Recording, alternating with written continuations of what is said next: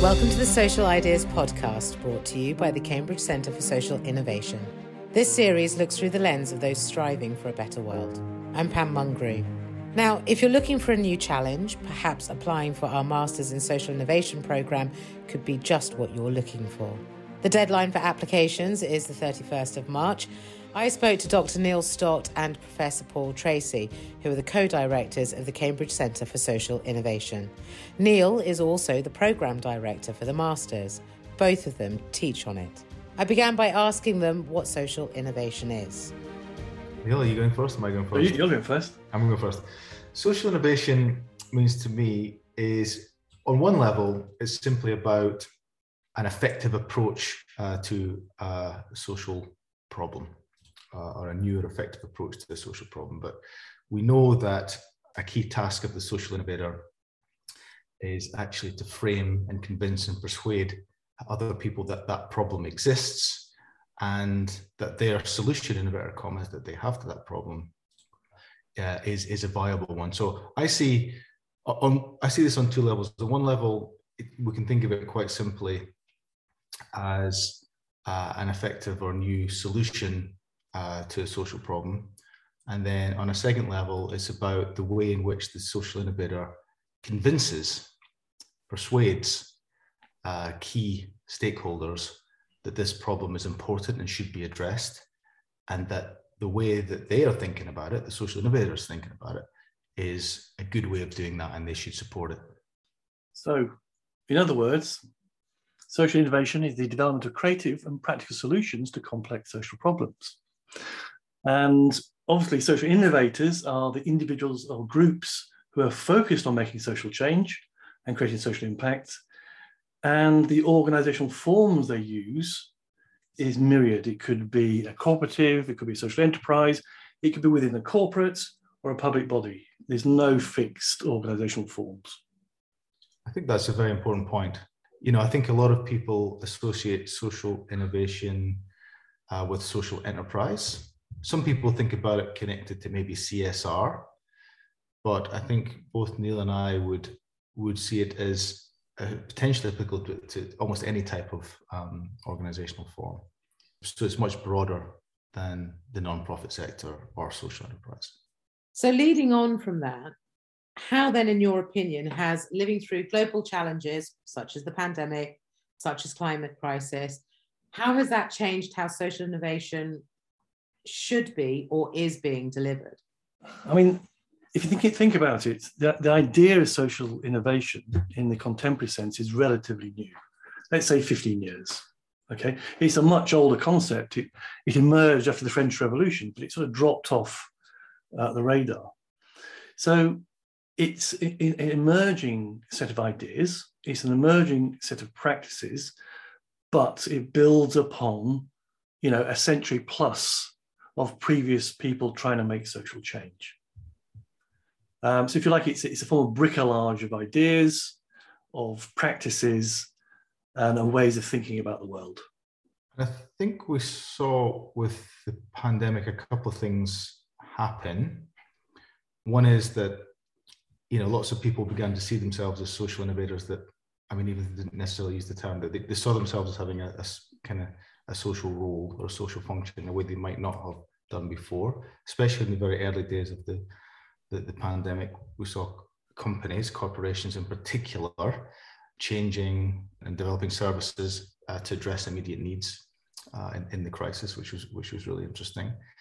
And then more broadly, this idea of purpose and the purpose of an organization, that's been bubbling around for obviously quite a while, but I think it really was accelerated through the pandemic. So the discourse around purpose and purposefulness in organizations, particularly in the corporate sector, but not only, really accelerated. And what you see now is a lot of companies asking themselves the question much more explicitly, what are we for? And that purpose often has a social component.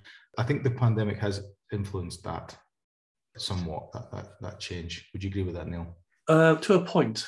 So I think yes, but I still think that, climate change is probably a bigger driver for changing attitudes at the moment. And I think the biggest wake-up call of the pandemic, for better or worse, is a re-emergence in the role of the state in people's lives. Now, for many of us, it never went away. It's always there. It's like a backdrop, but, a lot of people, including academics, had assumed the state was just a bit player now, compared to the might of global corporations, et cetera. But the state quite clearly took a very significant role during the pandemic and clusters of states, like I said, for better or worse. But when you start thinking about that and climate change as well, what needs to be done, these states or international bodies are going to become increasingly important, I think. Yeah. And we need to work out how social innovators are going to work better within and between such organizations. With the Masters in Social Innovation that Neil, you're the course director of, and Neil and Paul, you both teach on, you have the fundamentals of social innovation that you're teaching.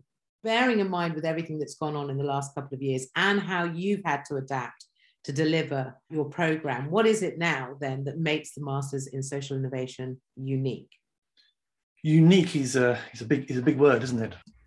So I think, we may not be unique, but we do something that's pretty special. I think what we do, and we've done this since day one, is bring together people committed to social change from a wide variety of backgrounds and places across the globe and ages and everything else into a room to try and think about key issues and learn, if you like, how to think about them, think about solutions to them, but thinking about working together. This working together bit is probably the hardest thing and the biggest challenge that we face collectively as humans. We don't play nicely. Organizations don't always play nicely together. So those debates, I think, are really important in our Masters. I think there's one other thing that's quite distinct about the Masters as well, and distinct about, in relation to a lot of business school offerings in general, is that we don't claim to offer a set of tools that will provide the answers to all the deep-rooted social problems in the world. So what the Masters of Social Innovation is about is providing a way of thinking about the social world, about social problems, about what they are, why some are considered more important than others, and about why some solutions have developed more than others. And of course, yes, how to implement and drive those forward. But it's a way of thinking. People should not apply to the Masters if they want the answer to a particular social problem that they have, because that's not what we would claim to give people. What we will give people is a way or a way of thinking about that problem, new ways of thinking about that problem, and approaches to developing it that could be really useful in a practical sense. So I think that's a really distinctive aspect, in addition to what Neil said around, this is about people across different sectors of the economy, different parts of the world, who may have very different perspectives about what's happening in the world or why a particular issue is problematic or not. And the learning is those people coming together from these very different perspectives and sharing their views and being exposed to views that maybe challenge them, that they may find uncomfortable, but from which they can ultimately learn, because they're going to have to be working with people whose views they might not agree with or like as they address these deep-rooted social problems. Indeed, Paul. What I always say when talking to students, we try and do three things. We're trying to provide a really, really good critical education. That's number one. Number two, we're trying to build new knowledge around the sort of things that we're all interested in.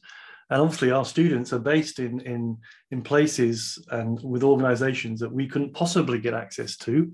So it's creating new knowledge through their research, their dissertation. And thirdly, it's building a community who will work together now and later.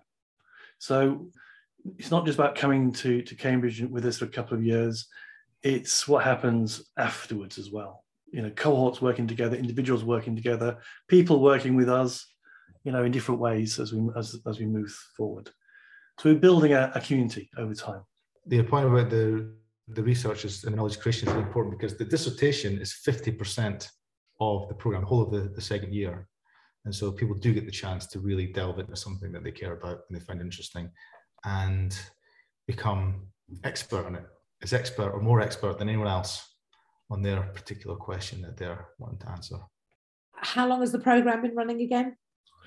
The first cohort was 2016 entry. So in that time, what have you learned about the challenges that students generally find when they start your programme? Well, I mean, our master's is 2 years part-time. So it's aimed at people who tend to be working professionals or other things happening in their lives, be it families or whatever. So they're busy people. So the challenge, obviously, is eking out time to study and to engage. Okay, it's a demanding program. It does take time. To do it well, one has to put in significant effort. So that's challenge number one. Challenge number two is that many of our students may have not been to university or written an essay for quite a while.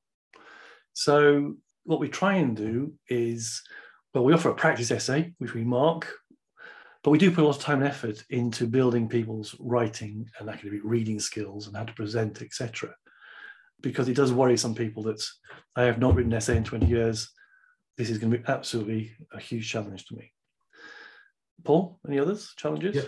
Yeah. I mean, I think those are the key ones. I mean, in addition to some people who have not studied for a while, because we have a range of ages in the course, there's people who maybe have a background in engineering or statistics or something like that in terms of what they studied before, and so the kind of social science component of the course can be a challenge because it's very different from the type of learning that they had in the past.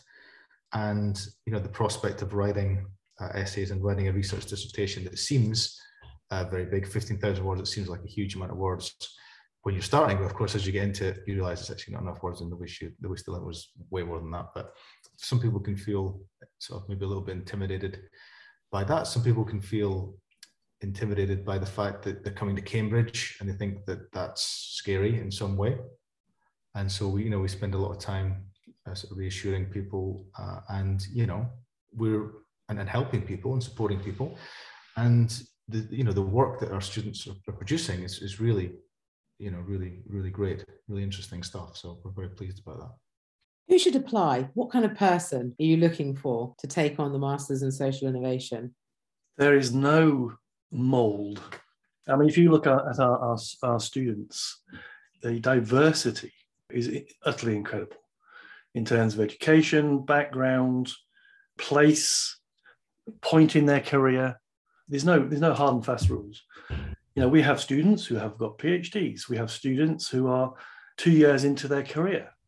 It's a complete mix of people, which is great. I mean, that brings something that sort of, it brings a frisson to the classroom that you rarely see in other programs.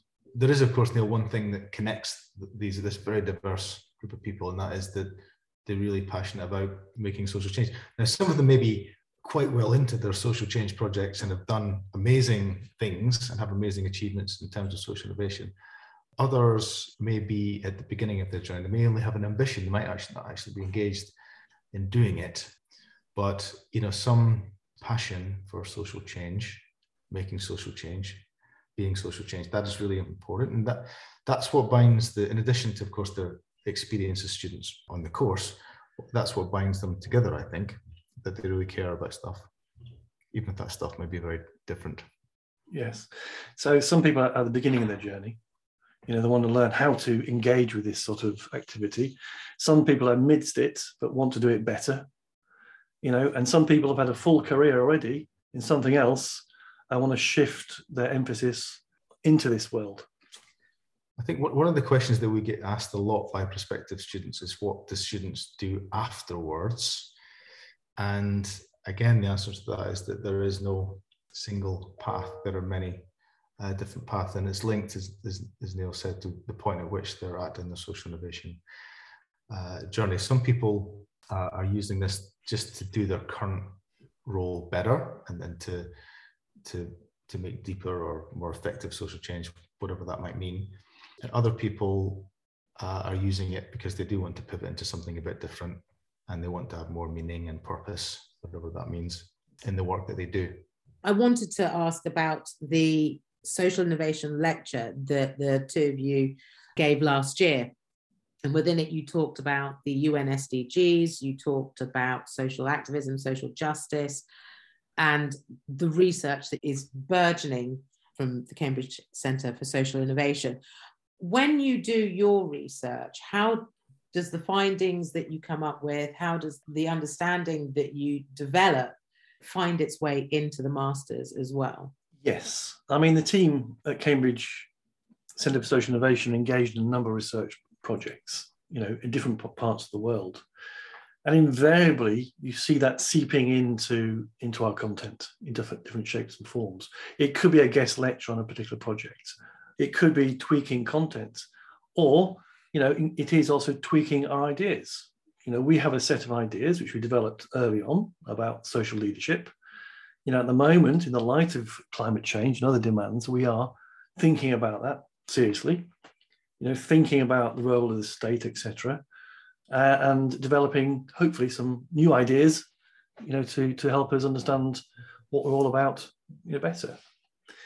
I think increasingly you will see, social innovation is not a one-size-fits-all, that's the first thing. Different people have different approaches. But there is a sort of soggy middle ground.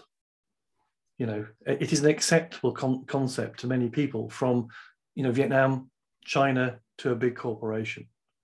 I think what you might see emerging is a more sort of radical bent, and maybe a little more, radicalness infused into social innovation in coming years. I think that the SDGs do provide a really nice framework for research at a very high level, and all the research that people do in the centre, including myself and Neil, is connected to the SDGs in some way. But of course, the SDGs are very big, broad goals with many different targets associated with them. So, social science is often about thinking about, an SDG in the whole, and then thinking about how you can design a study that gets at an aspect of that builds a little piece of the puzzle.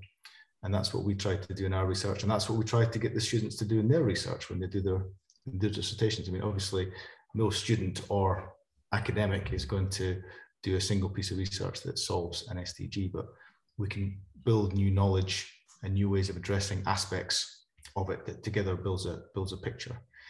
And I do think as well that, like, the boundaries between teaching and research are very, very blurred. So when we're developing our teaching material, we're drawing all the time on, like, the knowledge and the insights that we have generated through our research and our own reading. And also the content is in many ways co-created, in the sense that we provide a framework through which to think about different social issues, SDGs, and so on. But it's the students who are bringing their ideas and their experience to bring it to life in the classroom. And that also feeds into the way we teach things in different years. And a lot of the stuff that myself and Neil know about social innovation have come from things we've learned in the class, teaching our students or supervising their research. So I think that, teaching and research are intertwined in our view. And, it's not just, me or Neil lecturing, standing at the front to people. It's a co-created experience where we learn from one another. Including, some of the people we research. We bring people we've spent time with in a research context into the classroom on a regular basis, so they can explain how, their perspectives and how they do things, which I think is another important part of the mix. And of course, Neil was one of my research subjects many years ago, as you know, Pam. Yeah. It changed the world. Yeah, there you go. That was Dr. Neil Stott and Professor Paul Tracy, the co-directors of the Cambridge Centre for Social Innovation. You can find out more about the Centre and how to apply for our Master's programme by following us on Facebook, Instagram, LinkedIn, Twitter and YouTube.